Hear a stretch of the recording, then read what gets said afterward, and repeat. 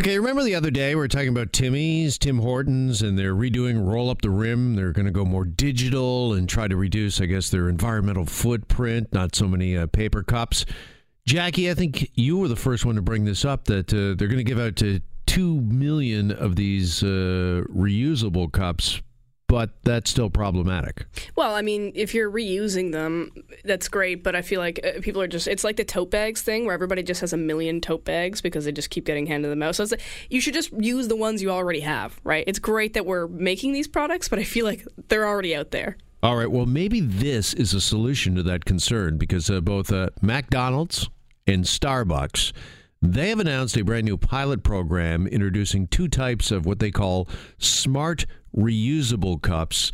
This is going to audition or debut, if you will, in San Francisco and in Palo Alto, California.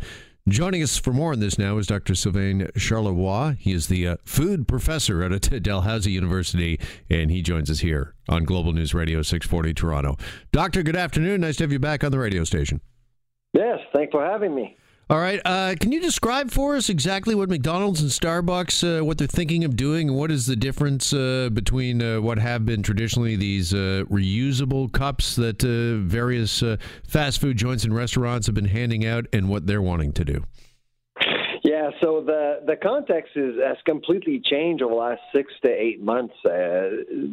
Consumers are really looking at food differently.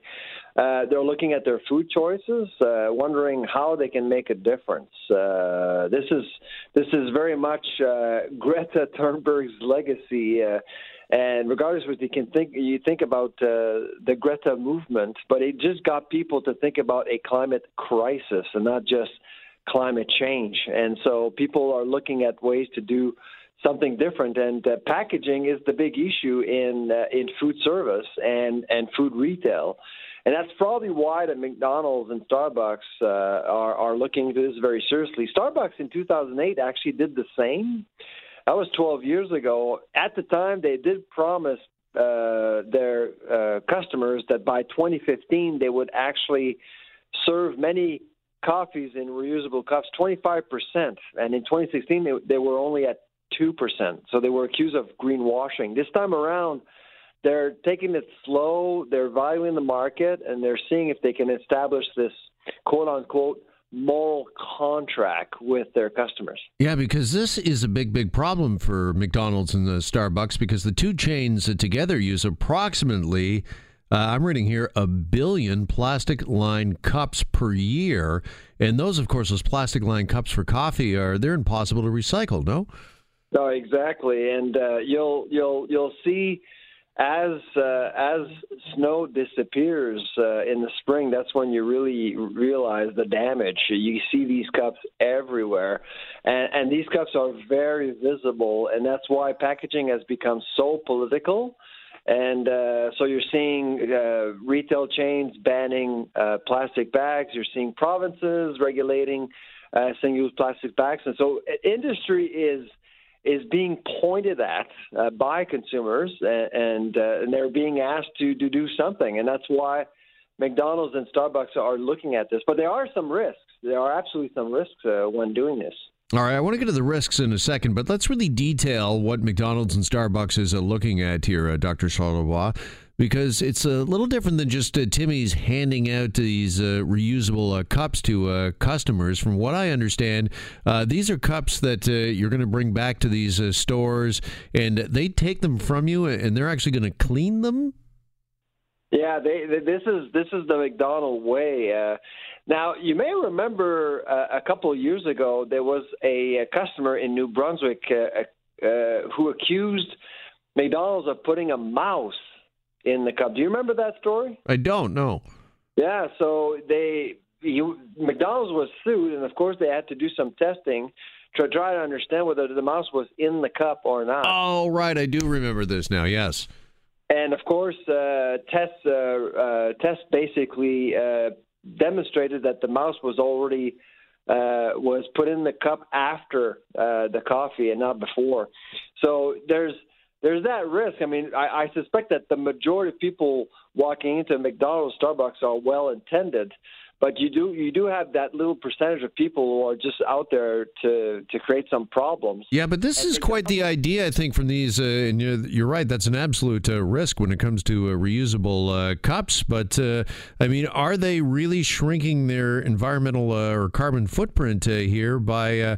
What you're going to do is, instead of giving every customer their cups, when you come in, you hand one back and you get a fresh one. I mean, it's kind of like paper cups in a way, but instead of throwing your paper cup in the trash when you're done, you're handing that reusable cup back to them for a fresh one, a clean one.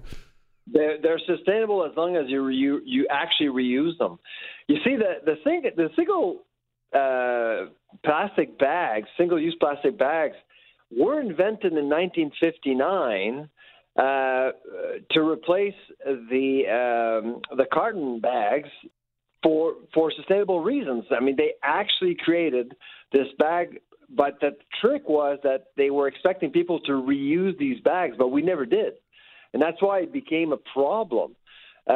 Same goes with reusable containers. If you don't, you reuse them all the time. It's about habits. Then you're not really fixing anything. Right, but these cups McDonald's and Starbucks are testing will be printed with a QR code that consumers will scan when they pick up and then drop off. And there's going to be a bunch of what they're calling bright yellow drop-off points scattered throughout both of these test cities. So is that going to make it a little easier for people to be returning these cups and reusing them? Convenience will always trump the environment, and what I argue to businesses is that you can turn green, but during that process, you need to figure out how you're going to provide convenience still to consumers, because convenience will always be very important for consumers, and in fact, actually, it's becoming even more so important after price. So you have to keep that in mind. Mm-hmm. Bottom line, do you applaud McDonald's and Starbucks for at least being innovative and perhaps seeing whether or not this is a move forward? And do you think it will it bear out to be a real move forward when it comes to environmental concerns? They're a few years behind, to be honest. Like I said at the beginning, context is everything, and they feel they don't have much of a choice anymore, so they have to look into this very seriously. Yeah, what is the ultimate answer when it comes to all of these coffee cups that these restaurants like McDonald's and Starbucks that they're producing and people are using and throwing away? I mean, if you could wave your magic wand, Doctor, as a food professor, tell us what is the ultimate answer here?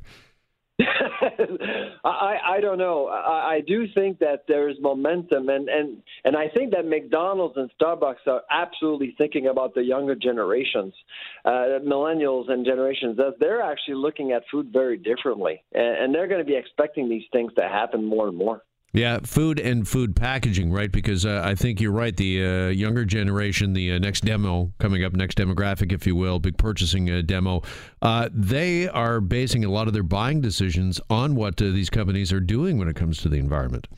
Yeah, no, absolutely. And price is not as much an issue for the younger generations for one reason or another. In fact, if you look at food delivery apps, right now, the millennials and Generation Z are buying for $1.5 billion worth of overpriced food. So you can tell that really they're just looking for convenience as long as the planet is saved. That's basically how things are going right now. All right, Dr. Sylvain Charlebois at Dalhousie University, the food professor. Doctor, thanks as always. Really appreciate the time. My pleasure. Bye-bye.